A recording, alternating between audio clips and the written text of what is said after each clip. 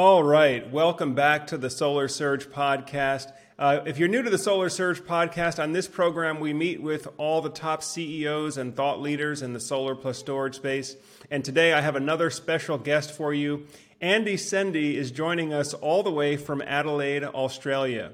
And if you don't know Andy, chances are you've seen his face if you're on YouTube or if you're on the web in the solar space.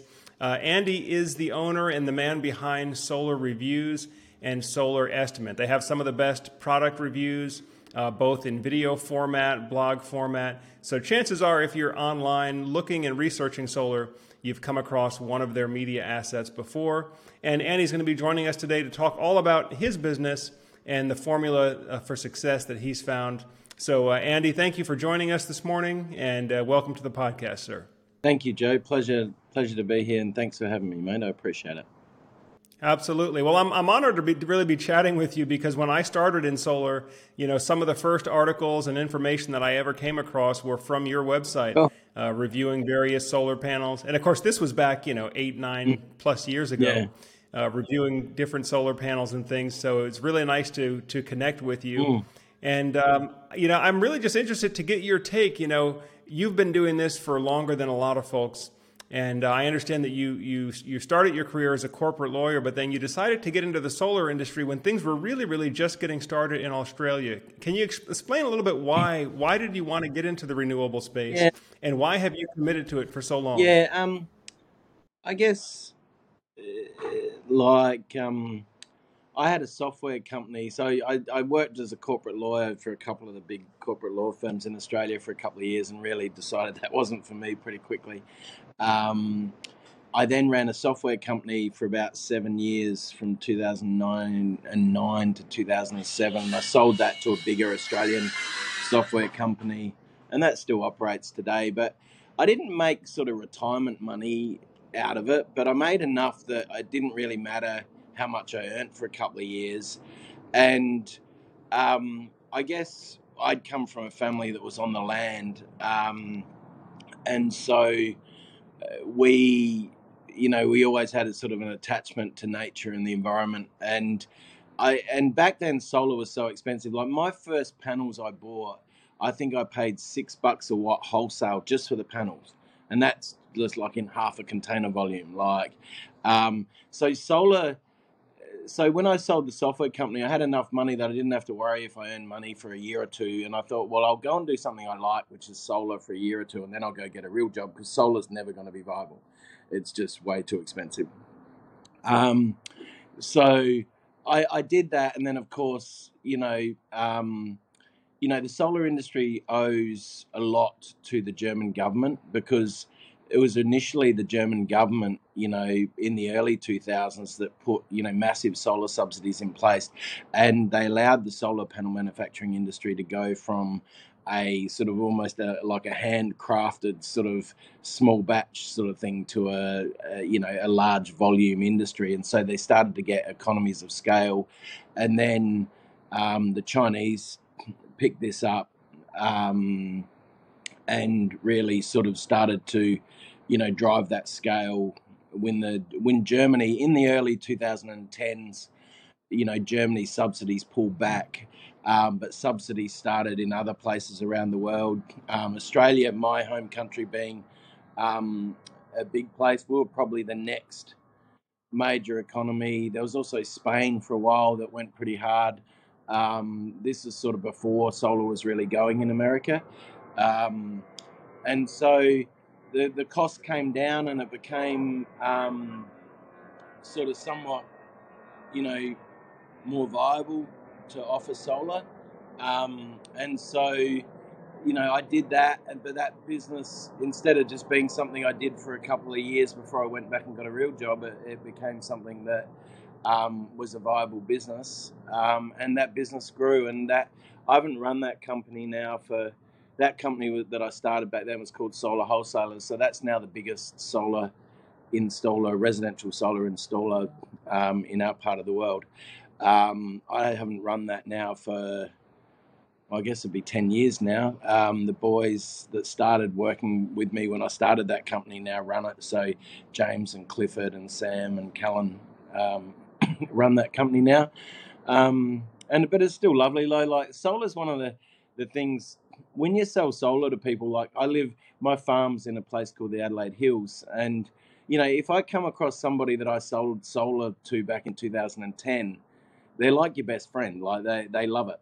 They really love their solar systems, and to the boys' credit, they've just grown that business, with good customer service. Like, a year or so ago, I was talking to somebody, and we'd just done a job, but I'd done another job for them like 10 years ago, and we'd just done a job for their mother's house, and they're saying that when their mum came home with the shopping, the boys got off the roof and carried her shopping in for her, and when you hear stuff like that, it makes you very proud of the boys. So that's how I sort of came to be in solar, and my temporary stint in it for a year or two till I got a real job turned into a whole new career. And by about, I guess there's two sort of things to note about that story is that, first of all, in very early on, um, my a guy called Finn Peacock rang me up, and he said, look, I'm starting a website to generate some leads for solar. If I give them to you for a month, will you call them and then just tell me if it's going to be a viable thing and worthwhile? And this was, mate, so maybe 2008, 2009, something like that. So I rung them. I didn't sell any jobs, but back then there was a lot of margin in a solar job because they were so expensive. So I didn't really expect to sell a lot, but they were clearly genuine leads. So I decided that I'd buy Finn's leads, and to this date, my install company in Australia still buys every single one of Finn's leads. And to be honest, that's a big reason why we've become, the company in Australia has become the number one installer. We just consistently, buy leads, process them, and do a good job. When we win a job, we just do a good job with customer service. So, and it's really there's no other trick to that. But by about 2012, I could see that the boys that were working for me, they weren't, I was a corporate lawyer by background. They were natively journeymen by background. So they were, in many ways, in my view, better suited to running an install company. And so I really felt that if I just stayed there, I'd just be in their way. I'd actually just be an impediment to their growth rather than any sort of advantage to it. And so I thought I'd just jump out and leave the boys with it. And they didn't sink, they swam really well. So first of all, I went and bought some land in the south of Japan and started building a solar power station. At the time, the Japanese government had a 42 yen per kilowatt hour feed-in tariff when it was unlimited. It was one of the only ones in the world where you could get that sort of rate. 42 yen, I think, works out to about 26 cents US, but that was 10 years ago. The exchange rates may be way different now, I'm not sure, but we did that, and then I realized doing business in the south of Japan, so I bought some land at a place called Awajishima Island off the south of Japan, and that was a very different world, and I worked out it was going to be very, very difficult for me to do business in Japan, not speaking Japanese. And so I sold that, and then we really started SolarReviews. And the reason I sort of did was twofold. One is I thought in solar, everybody can basically buy equipment and everyone can hire labor at roughly the same price. Now, if you're bigger, you might get 1 cent a watt or 2 cent a watt, purchasing advantage off your panels, and that's great, or a couple of cents a watt on your inverters or something, on your racking and things like that. But really, when it comes down to it, basically everybody can buy equipment at the same price and everybody can hire labor at roughly the same rate. So the only way you can get a competitive strategic advantage in solar, in my view, and this was my view way back then, was to be better at acquiring new work at a lower cost of acquisition, so that you could have a constant throughput of work through your infrastructure, through your fixed costs, your infrastructure, your shed, your office, your trucks. If you could keep those busy, and we've always had a focus on getting jobs finished in a day. so that if you could get a crew, 3 or 4 days a week finishing a job in a day, such that they can start a new one the next morning rather than having to go back, um, you know, you could sort of, that's the way to do really well. But I didn't want to compete with my friend Finn Peacock from solarquotes.com.au, because really it was buying Finn's leads that gave me my first taste of success, I guess. So, and we'd become friends, and we are to this day. Like, we share insights about lead generation and what Google are doing to us and Facebook and doing to us, and all the time. So, so that's really why I came to America, just because I didn't want to compete with a friend of mine. Like, I just, there's some things you will do and some things you won't do to make money, and that's just one thing I wouldn't do. So, I came to America. People pass around information. The fraud was just rife. Like, people were just running around selling databases of old leads that have been generated years ago, or even just databases of homeowners' data they bought as leads. It was just crazy. I feel like the industry's settled down now. Like, most of the blatant fraudsters, back 2014, 15, 16, because it was just such a gold rush, the solar industry. There was so much corporate money going into it. There were big companies like Vivint and Solar City that just wanted to charge really hard.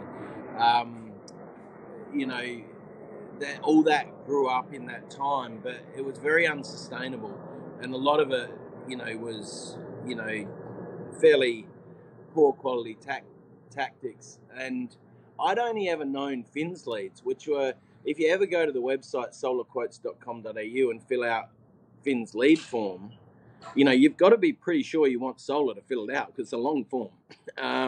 So the quality of what I was getting there, was just nothing like what was in America. And so we just decided, I guess, to take an approach where, we would just do it, I guess, the way Finn did it, largely. Like, and as I said to you, Joe, before when we chatted offline, there's nothing really super special we did to become the largest sort of generator of leads. We just didn't cheat. There probably are a few things, like little technical things we do, that were important. Like, I think we were the first, and we may still be the only one, I'm not sure, to, when somebody fills out our lead gen form, we send them a PIN code to their phone, and they have to put that in back into our website to proceed. Otherwise, we don't sell that as a lead, unless we do a further layer of validation and actually call them and get hold of them and speak to them. Another thing I think we do, we built a really good estimator. So on either Solar Estimate or SolarReviews, if you go to the solar calculator there, the estimate we give people is actually really accurate. Like, if you often get an estimate from Aurora, in fact, if you look at the reviews for our website, you'll see that a lot of the people say, the estimate we got off Solar Estimate or SolarReviews was very similar than the estimate that we ultimately got from contractors that quoted to do our job. So the other big thing, I think we're the only major lead generation company in America that does this, even to this day, is we give people the choice of how many quotes they want. So if they only want one quote, they can get one quote. That's it. And they'll only get one call from one person. And that's probably brings me to the last major thing I think we do, which is fundamentally different to the rest of the lead generation industry, is we don't sell our unsold leads. So last year, I think we generated 900,000 solar leads, of which about 700,000 was with phone numbers, because some people elect they don't want to put their phone number in, and we don't sell those as leads, because they're not really what the industry calls a lead. But we only sold about half of those leads. So I think it was either 48 or 52% of the leads we sold, or I can't remember which way around it is, but it's about half. The rest fail QA and they don't get sold at all. So that, and those other 300,000 or 400,000 people, we've never sold their details to anybody. So we've, I guess, chosen to forego, I don't know what it might be, $5 or $10 million a year in revenue now, not to share people's data. So the way the general lead industry works in America is terrible. Like, it's just, you have these affiliate networks, and they basically generate a few of their own leads, but they generate most of their leads from affiliates. So they'll buy leads in. If you get a big affiliate network, and I don't want to mention the bigger home services affiliate networks, but most of us probably know who they are, and they'll buy leads in from hundreds of different sources generated on hundreds of different websites. They've got no idea what quality or what process or what's being said to those consumers. And then what they'll do is they'll basically sell that lead off to any direct service providers they have, but they'll also sell it off to every other affiliate network they can for a few bucks a pop. But that's Right. what means, that's what leads to this robocall epidemic that's going on at the moment, which is just unsustainable and crazy. And so, there's actually I guess, quite a scary sort of proposal in front of the FCC at the moment to effectively ban lead generation. And to be honest, it's the industry's fault.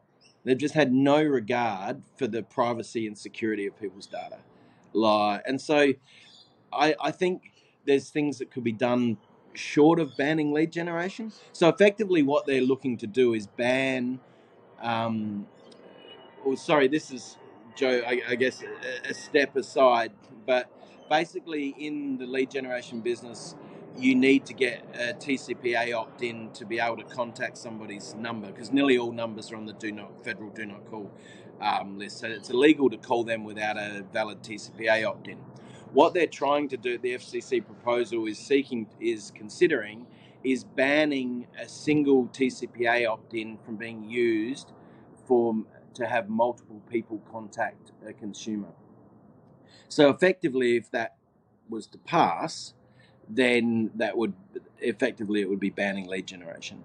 I don't think that'll happen because lead generation is too important to the American economy, but the industry really has itself to blame for that, because it's, most people in the lead generation industry will sell somebody's data off to a different affiliate network or a different body for like literally $1.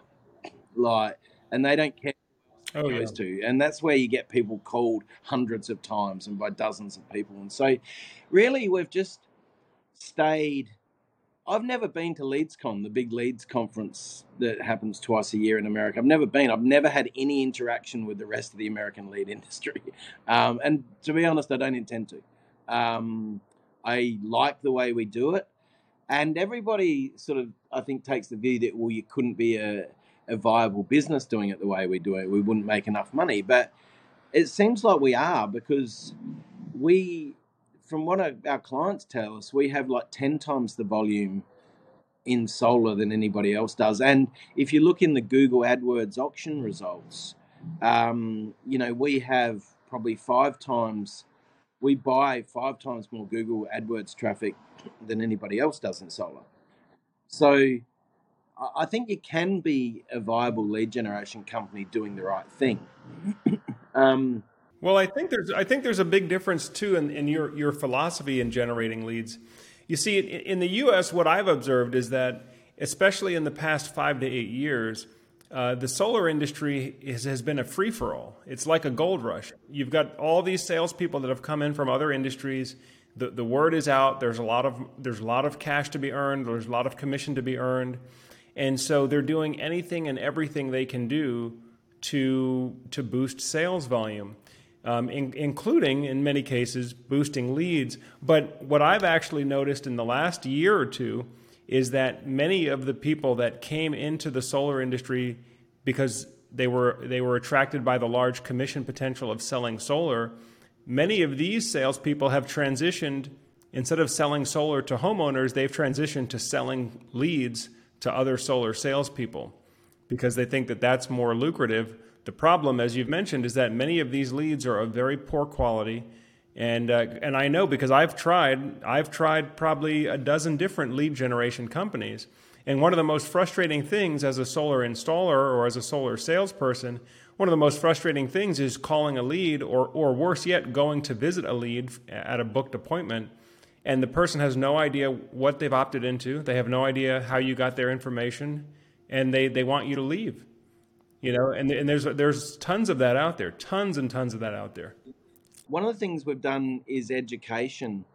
Um, and so, look, what we do, our leads cost a lot more, and we run across this every time. Says, oh, so and so, your leads are $100, say, and this other company says they can give me leads for $25. There's no way you can get a volume of leads at $25.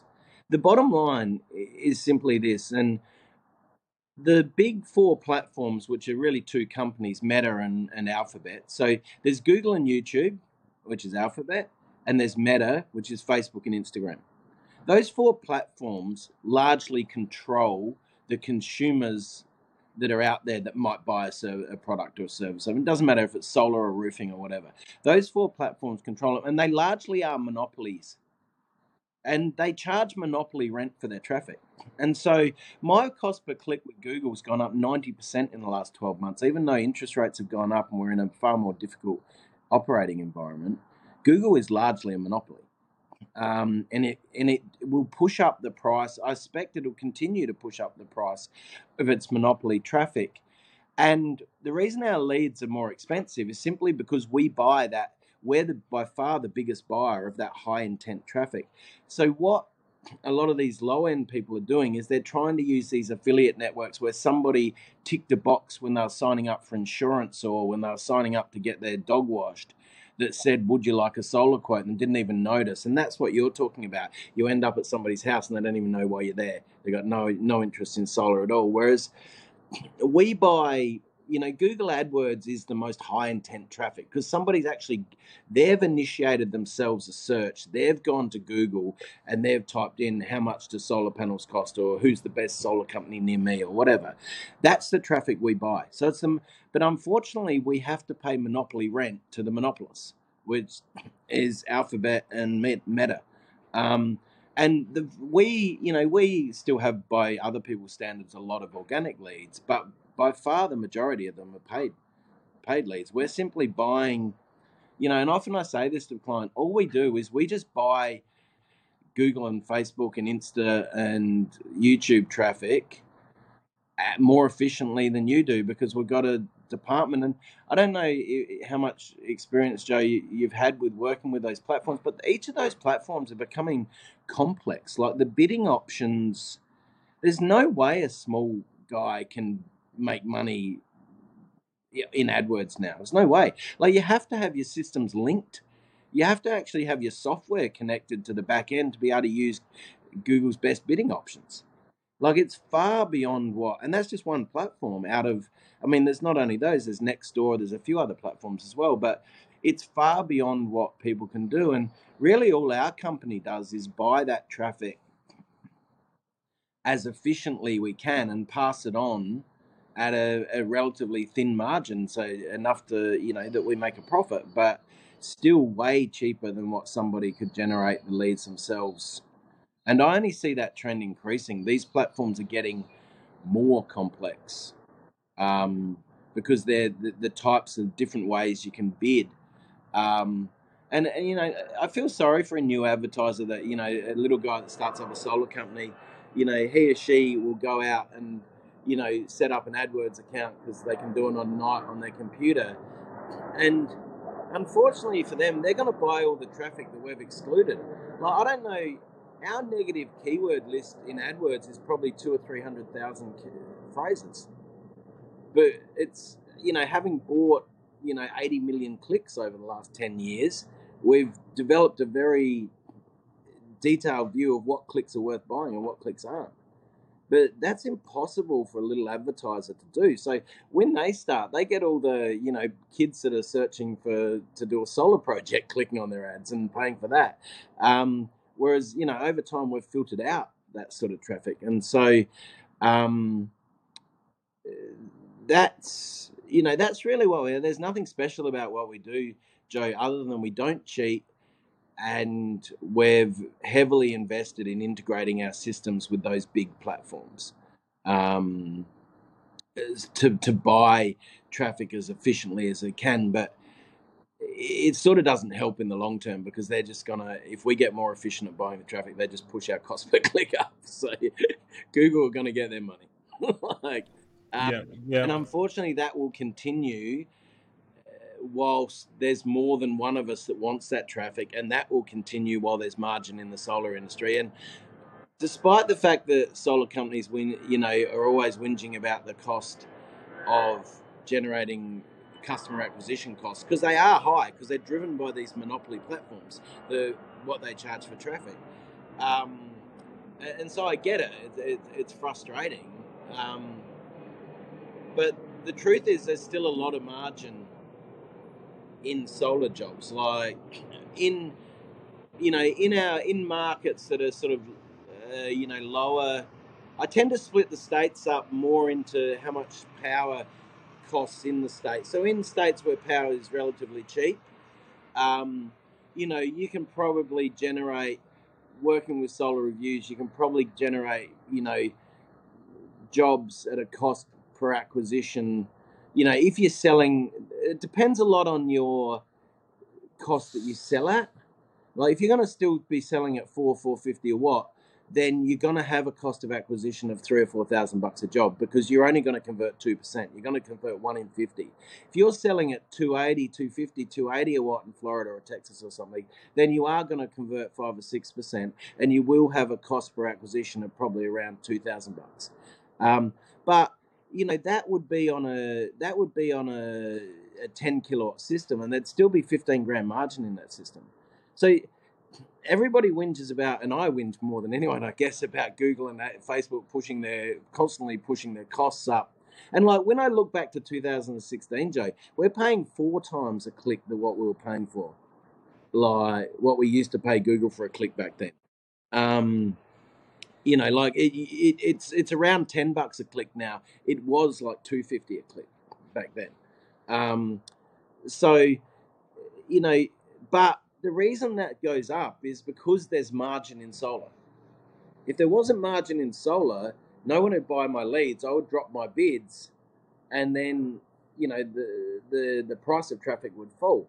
But it's good business to acquire. Like the guys that are selling it, in Texas or something at $4 a watt. There's 10 grand system. There's 20 grand margin in a job. So if it costs them $4,000 or $5,000 to acquire a job, that's still good business. You're handing over, $1 and getting 5 back. You just got to wait 6 months to turn it around to sell the job and collect the money. But that's like a money tree. That's pretty good. And if you're selling at 250, 280, you're probably getting a cost of acquisition below 2,000. But there's still probably $8,000-$10,000 margin. So we tend to work on the principle that you need to be generating about 5 to 6x what you spend with us. So in gross margin, which would probably equate to about 10 to 12x in sales. And that's the sort of the rule we sort of work on. But and look, the smart guys, it's funny, like, there's probably 20 or 30 of our customers now whose companies would be worth more than $100 million. Like we've had one of our customers that started off probably 7 or 8 years ago buying $100 a day worth of leads, sell for over $800 million. We've had another one I know of just off the top of my head. Ben's company sold for $165 million. And there's not lots. I wouldn't say there's lots in our client base. But there's certainly dozens that would be, above the sort of $50 odd million in valuation, probably more like 100 or so. And really, they're the people that can concentrate on the numbers. The large reason people fail, like, because you'd logically ask yourself, Joe, if it's true that somebody can spend $1 with a good lead generation company and they can generate $5 of gross margin, why isn't every company, every solar company that's ever bought leads from SolarReviews worth $100 million?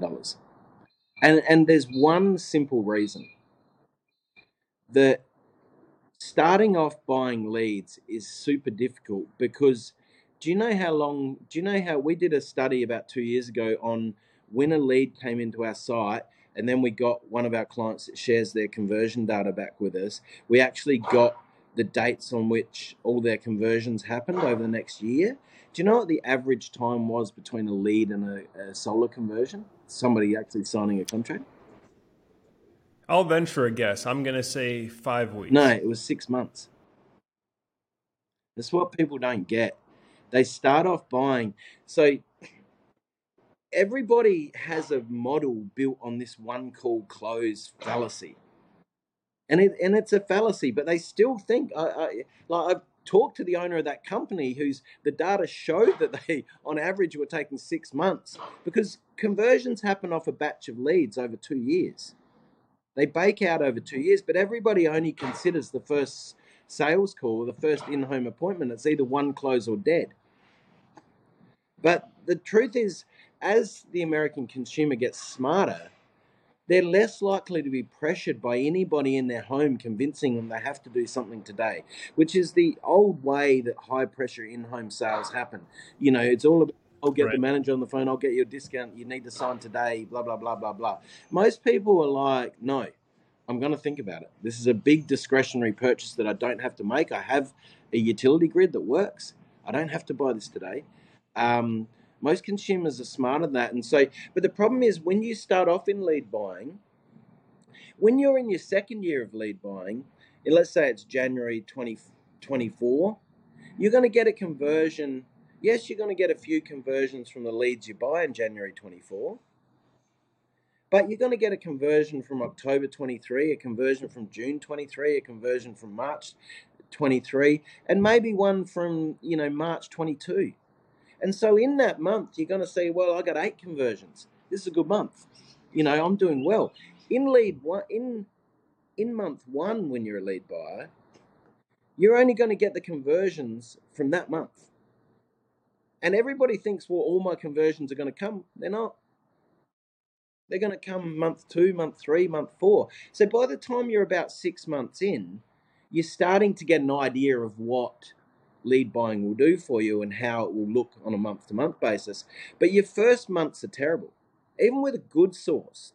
I mean, even with a good source, like we're talking, as I said before, our very best clients will convert 10% to leads, but that's rare. And usually when they're in a small market with not a lot of competition and they're just a really good local installer.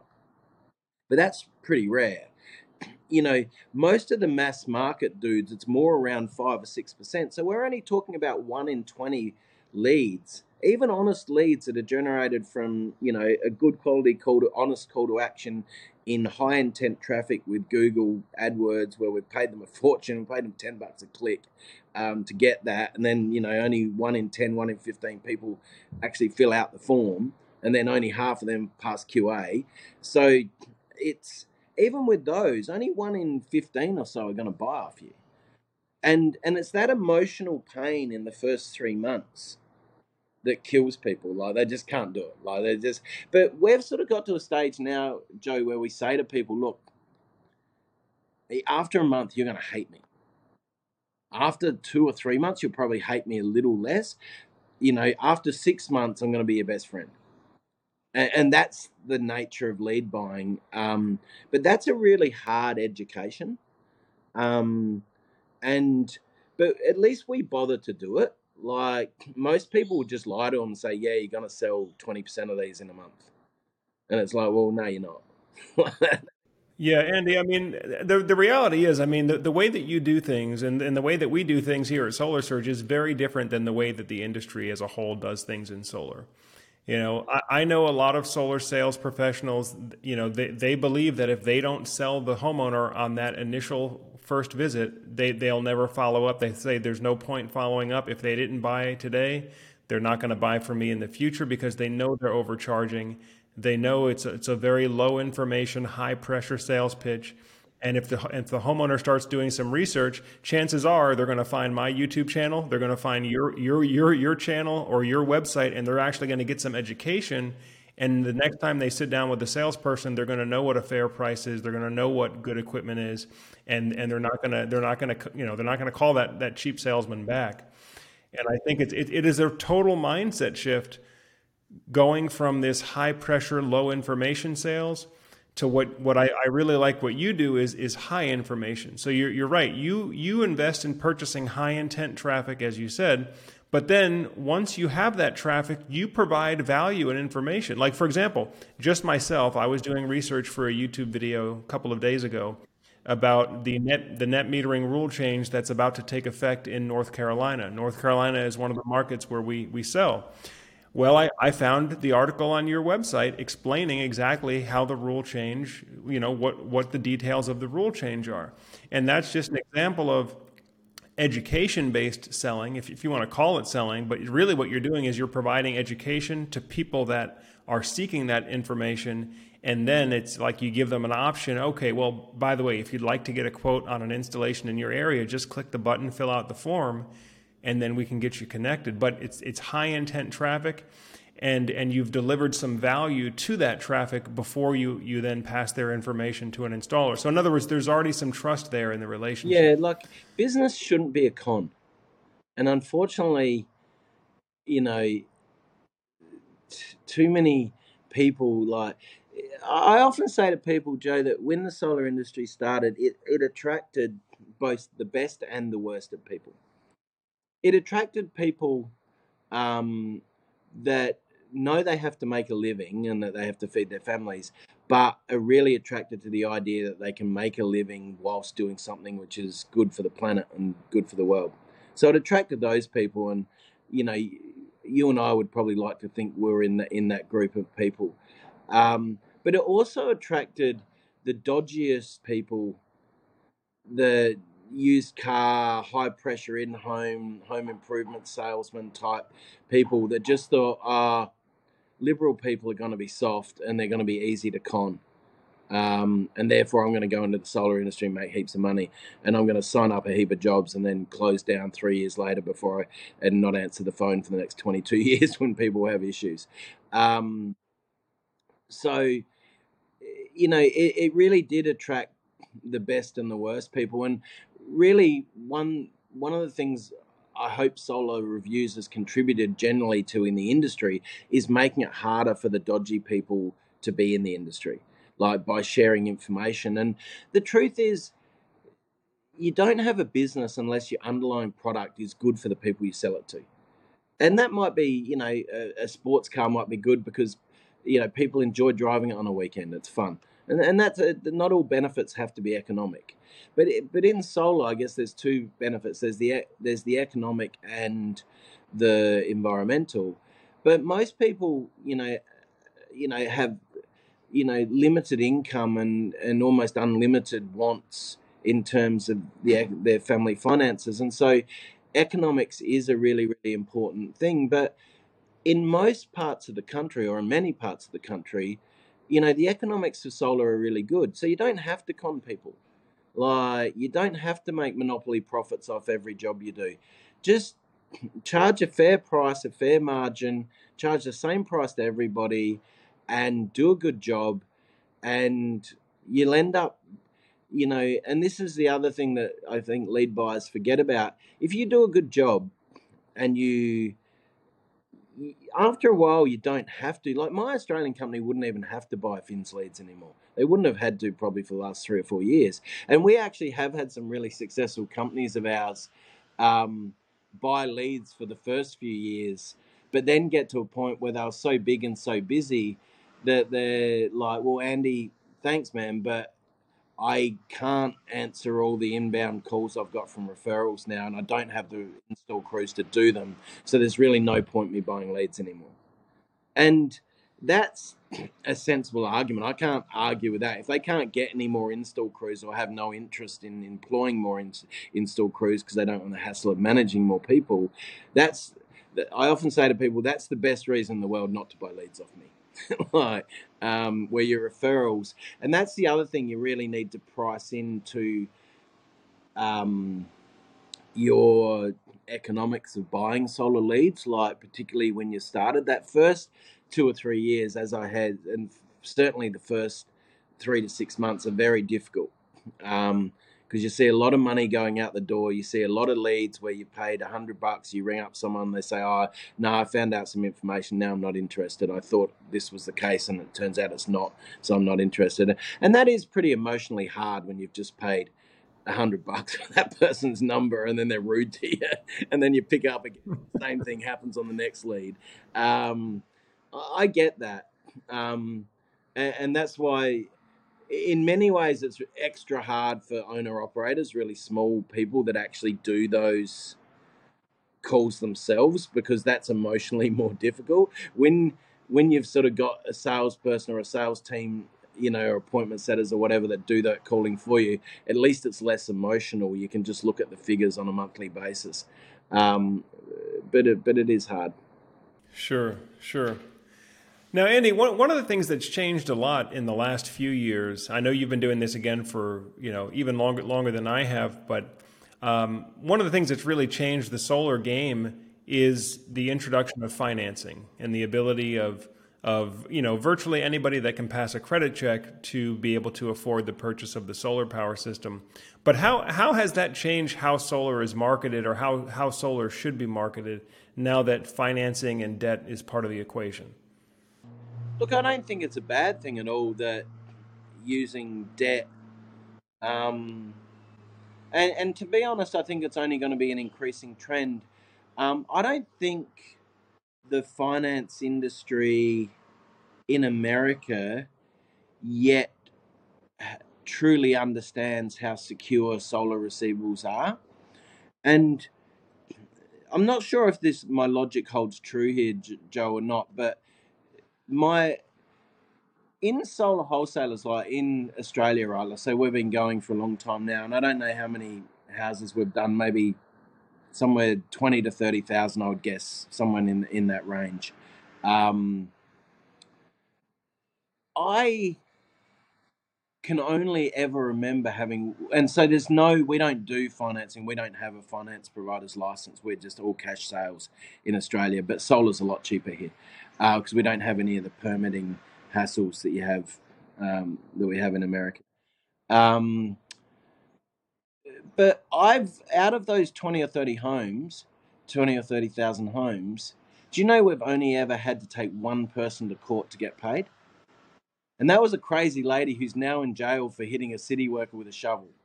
Like, that's the only, that's the, out of whatever 20 to something thousand clients, we've only ever had one bad debt. Like, solar receivables are super secure. The reason being is that solar doesn't offer instant gratification like other things do. When you buy a Ferrari or buy a fancy new car, or a fancy new hot tub or something, it's about instant gratification. By nature, the people that go solar are people that are financially conservative and concerned about the future. Like, they're not buying it for some short term gain. And in fact, one thing I always find interesting, um, I often find in Utah with the Mormon population there, that there's a very high level of financial literacy amongst people.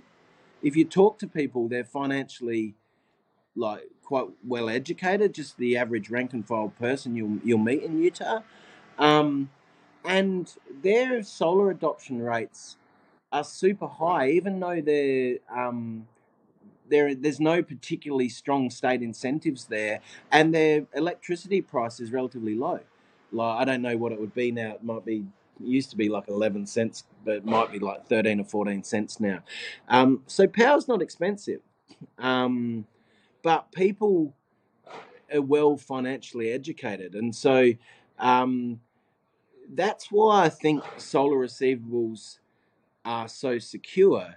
And I think more and more, as we get more and more data, they'll see that default rates, I think, are very low. And so I think there'll be more and more better financing options.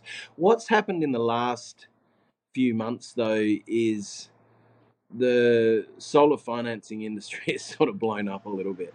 And I shouldn't laugh, because I know that that's been incredibly disruptive to a lot of people and a lot of our clients, actually. I laugh because I own some shares in one of the solar financing companies, and that hasn't gone so well for us in the last 6 months. But what happened is, because it was a bit of an arms race, not only amongst solar installers to get market share, but also amongst solar financing companies. So you had, companies like Goodleap, Mosaic, who are owned by Warburg Pincus, Sunlight Financial, Dividend has a loan platform. I think Palmetto probably does too. There's like quite a few.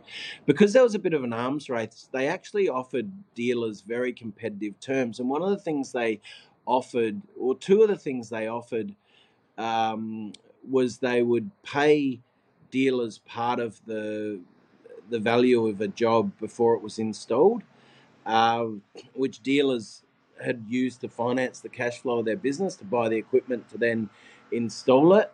But these finance companies got caught because they were offering people a rate that they could then go and offer to their clients. But they were guaranteeing to hold that rate for a period of time. So obviously last year, it's unprecedented. I don't think I said that word right. I won't try again, because I'm pretty sure I'll get it wrong again. But it hasn't happened often that the Fed's raised rates at 9 out of 11 meetings, or it might have even been 10 in a row, or something like this. But so let's say in March last year, they offered, let's say Sunlight offered a dealer a loan with a 15% dealer fee on it, and it was, let's say, a 2.99% 20-year loan or something like that. Might have been normal back then. They gave that dealer a certain number of months. So if that client they went and offered to took 3 months to sign up, with that they often do, they held that rate. But the problem is, in that period, the Fed funds rate went up, and all of a sudden that loan wasn't worth a 2.99% 20-year loan. Let's say it was securing a $30,000 system. That all of a sudden couldn't be sold into the wholesale market at $30,000 anymore. That was maybe only worth $20,000. And so what's happened is that very nearly wiped most of the solar financing companies out, because they had a whole heap of loans. And so basically it's made them do two things. It's made them turn around. And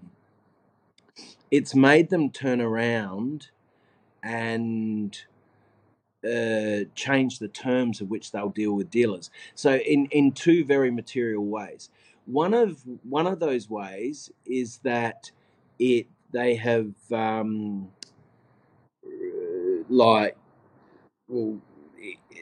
three very material ways, actually. I've probably missed out the biggest one.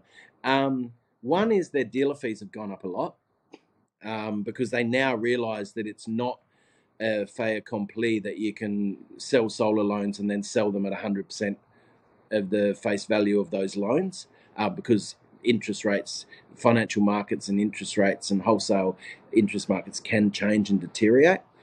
So their dealer fees have gone up a lot, which is obviously making solar more expensive for consumers that need to finance it.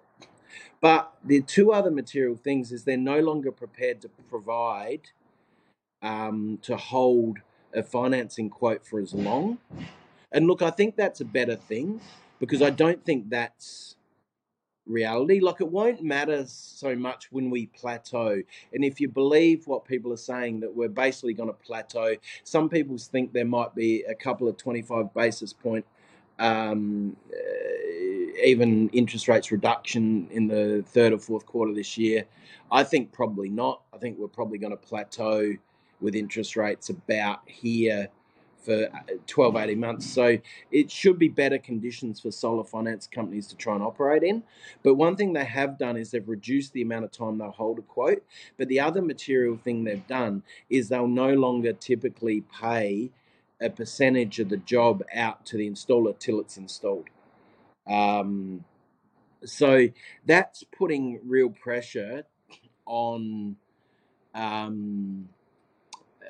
dealers, on our clients effectively. That's making it harder. So to be honest, it's a bit of a double whammy for our clients at the moment, because you've got a consumer that's more nervous and less likely to sign off.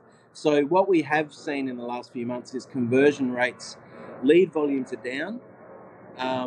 We've increased our bids a lot to Google and Facebook to try and keep them close to 2022 volumes for our clients, but we haven't quite been able to do that. So lead volumes are down a little bit, unfortunately.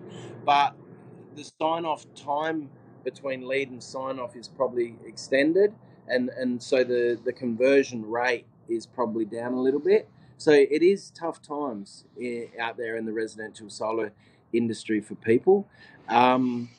Not, the good ones will be fine. The bad ones, like any period where operating conditions get more difficult, the good ones are still going to survive, but the bad ones will probably get cleaned out and probably won't. The less strong, less efficient companies. So, but yeah, solar financing is very, very important. And some of the stuff in the IRA Act, I think, unfairly favoured leasing over loans. I don't think there's any justification for that, other than it was the strength of the lobbyists for companies that have leases sorted out. Because I don't know, do you know about the financing for leases and how that works? So we don't do a lot of leases here at Solar Surge, although in light of the new reality, because as you said, interest rates are up, dealer fees are way up in terms of, loan origination fees, or probably another way to term it. Yeah. So in other words, the cost of financing a solar system purchase is much higher than it has been ever since we've offered financing. So I think the lease option may be a more attractive option in this case, especially if battery storage can now be included. Because in the past, it was very difficult to include the cost of a battery into a lease. Now, many leasing programs are not only allowing batteries, many of them are requiring you to have batteries if you're in California. So that's a new development as well. But Andy, I actually need to go back and ask you more about something that you touched on earlier, because, right now, the big news in the American financial community is bank failures, and specifically our small regional banks. I had to do with SVB Bank, and fortunately, we didn't have all of our company's money in there, but we had a chunk of it, and so I was a bit sad there for a weekend. But then on the Sunday, when they came out and said the government would guarantee my deposits, I was a little happier. But it seemed pretty real there for a while. Well, one of the things that caught my attention is you mentioned that, the way that solar finance works, there can be a significant lag between when a solar loan is approved for a project and when that project actually completes and the loan is funded and the loan is secured or securitized. Yeah. So, and it could be 8 months. I know for many of the lenders we work with, you mentioned a few of the names, it's not uncommon to get a credit approval for a homeowner. Then that homeowner may have 60 days to decide whether they want to take the loan offer or not. Then if they take the loan offer, then the installer has up to 6 months to complete the project before the loan is actually closed out and securitized. So you could have an 8 or even 9 month gap between when the initial terms of the financing and the initial interest rate is offered until when the loan is fully funded and closed out. And as you said, interest rates rising as fast as they have in the past year, it's put a lot of solar finance companies in a similar position to some of these banks, where they bought assets or they took on assets onto their balance sheet based on certain market assumptions about interest rates and the saleability of those bonds or of those loans. just to find out that 6 months down the road, these bonds are not as saleable as they thought they would Mm. be. Does this mean that we're likely to see some solar finance companies fail in the same fashion or similar fashion as we've seen some of the regional banks fail? Well, you have to look at them individually. Um, I imagine Mosaic are probably one of the biggest ones. They're owned by Warburg Pincus, which is one of the biggest private equity firms in the world. Warburg are a very smart company and have very, very, very deep pockets. I suspect they won't fail. Sunlight Financial's another one. They were really sort of out there, um,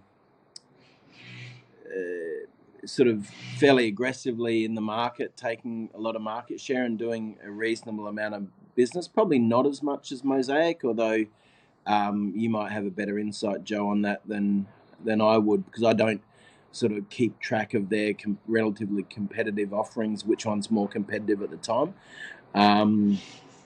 But I think they have a very skinny balance sheet.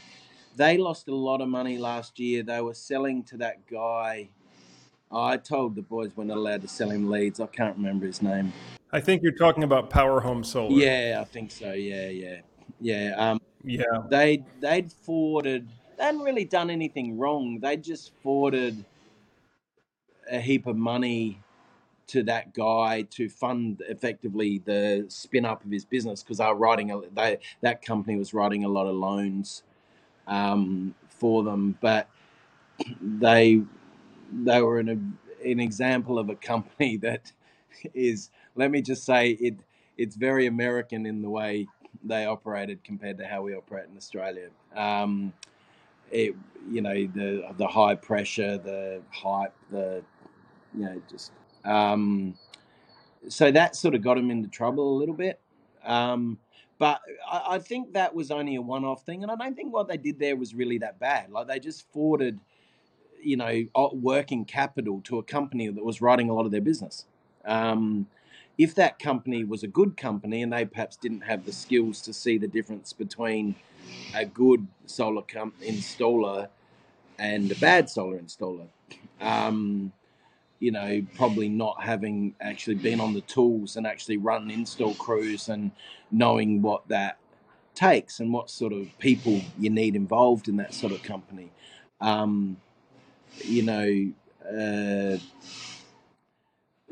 That normally just would have been a $30 million write-off, and their balance sheet could have handled that. But I think the fact that that happened at the same time as, like, the fact that that happened at the same time as, we got 9 interest rate rises in a month. So, the whole thing you just talked about there, Joe, about that time lag, that doesn't hurt when interest rates are constant over that period of time, or even if interest rates fall, they can, a financier could make a windfall gain, because if wholesale, the Fed funds rate was to fall back to 2% now, and they'd written a whole heap of loans, they'd be worth more than the face value of those loans. So they could actually make a windfall profit on securitizing those loans if interest rates go the other way. But the fact that they rose so sharply, is almost unprecedented in history. My gut feeling, and I don't know the executives that run Sunlight, but my gut feeling is they're actually not bad quality executives, and that they probably actually have a relatively smart management team. They probably worked out that the amount of value they were getting off the loans that company was writing was worth advancing them $30 million, and that might have been, even though they went broke. They might have written them $30 million worth of margin in loans before they went broke. I don't know. But that fund for a small independent listed company like those that are, really probably don't have any massive heavy hitter behind them in terms of their balance sheet. Certainly not like a Warburg Pincus or someone like that. Um, I feel like that, that was just bad luck, and I think they could still trade out of it. But I certainly don't say that with great certainty because I don't know. Certainly they're in very difficult times. I did read something from them, maybe one of their quarter releases or something, where um, they sort of had reduced operating costs and headcount and things a bit to sort of hunker down and make it through a very difficult time. But look, I think if they can make it through the next 6 months, they'll be fine. But the next 6 months will be difficult. There is some other movement in because the dealer fees on those loans. Do you use either of those companies to finance? We do. We actually use all four of the companies you mentioned: Dividend, Goodleap, Mosaic, and Sunlight Financial. So through our installer network, we have access to Yeah, all of those yeah, lenders. What we're seeing that dealer fees are rising across the board. Interest rates are rising, and dealer yeah, fees are yes, rising as well. yeah, yeah. What's the best option you have on your table in terms of what dealer fee and the loan? Is that something you're allowed to disclose, or is that something that you're not allowed to disclose? Well, I'll just share this. Again, we work with all those top four lenders that you mentioned. In general, what I'm seeing is that Dividend has the most competitive rates and fees for qualified Yeah, borrowers. Now, not all borrowers will qualify, and as you alluded to, the credit requirements are getting tighter. The advancements to the installers are going yeah, away. So we'll see. But from what I've seen, I think Dividend has a slight advantage over yeah, the other three yeah, in terms of rates and yeah. fees. Joe, I do know of another major player moving into this market, although I think my knowledge there is, I think I'm privy to information which is confidential. Um, so I won't share it with you publicly, but I'll circle back. There, there may be substantial change and substantially better product offered to the solar finance market shortly. And it's around this theme of mine that solar receivables are much more secure than what the finance industry are giving them credit. Crazy volatile interest rates we've had in the last 9 months. That's really just a one-off, that is.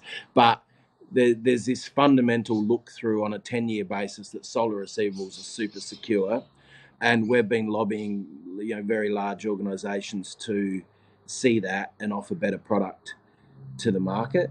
I believe that is happening now. I just don't think that is widely known.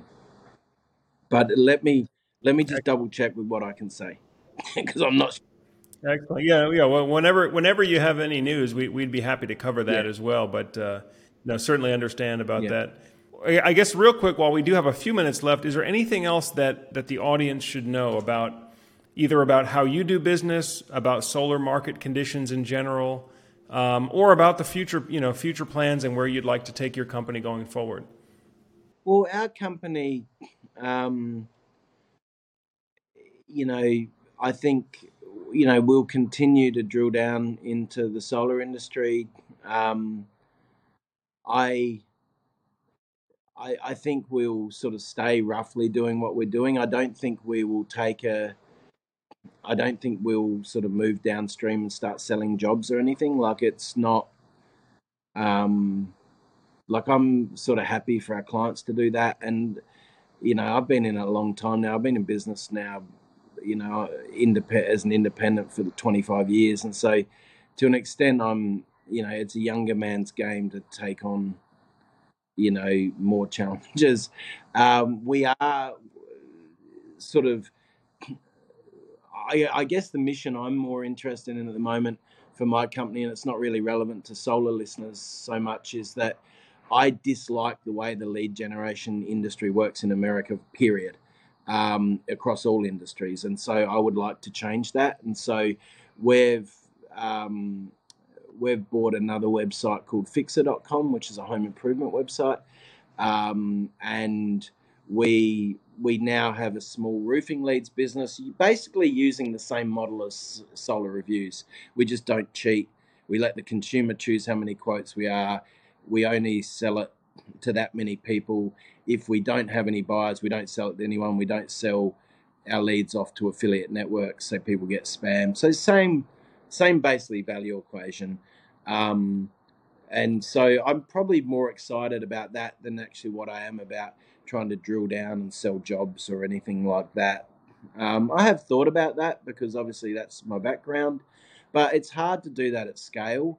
And also, a lot of our clients now become friends, and the idea of going and competing with them is the same, I guess, as the idea of competing with Finn in Australia to do solar leads. It doesn't really excite me much. Um, we have some crazy investments, like we own part of the French Yellow Pages. Um, is a whole weird aside.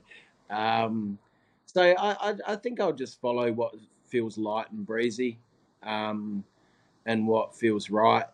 And what we're doing, I think, with SolarReviews is very sustainable. I think we'll be there doing it in 10 years' time. I think the solar industry in America, I'm really excited. I know batteries were more, you know, 2021, 22 sort of story, whereas finance is probably, I think the two big stories in solar for 23, 24 will be finance and electric prices, utility price inflation. Because power prices will go up more than they have historically, because we all know now that we need to move. If we want the planet to stay roughly like it is, which I think it's a given that most people do, then we know we have to limit climate change to below 2%. And to do that, we need renewables, and whether they be, nuclear, wind, wave, hydro, or solar. But solar has no moving parts, so it's less. There's less engineering complexity with solar. Wind turbines, if you don't service the bearings and the braking systems, they'll overheat and they'll explode. Actually, one of our installers had one at his farm and it put shrapnel all through his shed. Um, um, so the advantage of solar is it has no moving parts, and so the engineering requirements to deploy it. We have got solar support in America a little bit wrong. It should have been. It shouldn't be a tax credit like it is. It should be, because that doesn't encourage people to reduce costs. In fact, it encourages finance systems to people to operate at a higher cost business model. It should be on the subsidy should be on a cost per watt basis, and that would drive prices down in the industry. But that's just something the government's got a little bit wrong. The other thing we've probably got wrong is there's been probably too much support for rooftop deployment and not enough support, like financial support, for the accompanying energy storage deployment. So really, we all know we need to go to renewables, but they need to be made baseload. And to be made baseload reliable, people need power when they need power, not when the sun's shining. And so to be reliable, they need to be paired with energy storage. And a big, I think, story in the industry which needs to be told far more, which the industry hasn't been good at telling to date, is whilst putting 5 kilowatts of panels on a roof is very inefficient compared to putting 100 megawatts in a field and then running one wire into a substation. That's much more efficient way to deploy panels. However, the opposite is true when it comes to battery storage. Battery storage is just as efficient to deploy in a home, as what it is. In fact, probably more efficient to deploy in the nodes, the homes, the last mile of a network, than what it is to deploy out next to a big solar station. Because if you employ the battery storage out there, you've still got to build out that network to cope with the instant of peak power. 6 o'clock at night, everybody comes home. You've got to build out that network to deal with the millisecond of absolute peak demand on that network. When you put batteries out in the nodes, you reduce what that peak demand is, the instantaneous load is on that network. And the way substations work, if you have a substation that's worth it can take 1,000,000 amps at 10,000 volts or whatever. If it goes to 1,000,001 amps, it's got a trip. It's the way it protects itself from short circuiting. Like, that's just the way it works. That whole substation has to be rebuilt. And what we've got happening now with electric cars coming in, people are gonna get home. They're not just gonna turn their HVAC on. They're gonna plug their electric car in as well. So we're actually going to increase the peak draw on the network. And we've got two choices. Either way, we spend money. As a country, we either spend, I think in California, they've talked about $30 billion of capex needing to be spent on the market if everybody was going to come home and plug their electric car in.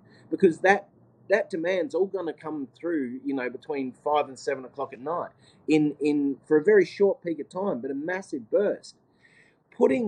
You could give every homeowner in California, I don't know what the mass is, $5,000 to put a battery in their home for the same costs.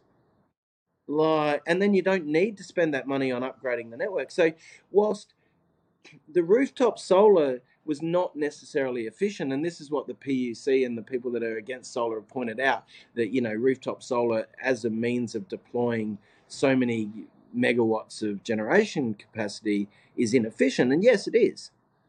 But the opposite is true for batteries. It's actually very efficient. And we actually built the first, here in South Australia where I live, we actually built the first, that 90 megawatt Tesla battery that they built it in South Australia. It was the biggest, I'm not sure if it still is, I don't think it is, but at the time it was the biggest battery in the world. Really all it was 1,000 Tesla Powerwalls wired together. It's not as though 100 megawatt battery is any more efficient. You're just making, whatever the maths is, 10,000 Powerwalls. That's all you're really making. It's not as though there's any real economies of scale like there is for putting massive farms of solar panels in the desert. There's massive economies of scale there. But, I hope we don't forget about the importance of batteries, because that's when we can look at the most diehard anti-solar sort of people and say, well, no, we are a genuine standalone technology. We have the generation and the storage. We are baseload now. We take care of ourselves, and that's what we need to do. And as a society, we need to invest in that, because then we would have solved the challenge of this century. And the challenge of this century will be surviving the end of the century and still being able to live roughly like we do now. Yeah. Well, Andy, I'm afraid we're going to have to end it there just because of time, but a lot of great insights in the interview here. I can't wait to get the edited version of this video up. I think there's a ton of great and important information. And I hope that we have you on the podcast again sometime in the near future as we watch all of this play out. So, folks, again, this has been an interview with Andy Sendy, the CEO and owner of SolarReviews, SolarEstimate.org, and a number of other media properties as well. Solar industry veteran and somebody that knows how to do things the right way on the marketing side, and is just a great source of information and a great educator out there, particularly for American homeowners, even though he's, again, joining us from sunny Adelaide, Australia. So, Andy, thanks again for spending your morning with us, and enjoy the beach. And we hope to have you again on Thank you soon. so much for having me, mate. I've enjoyed it. Thank you.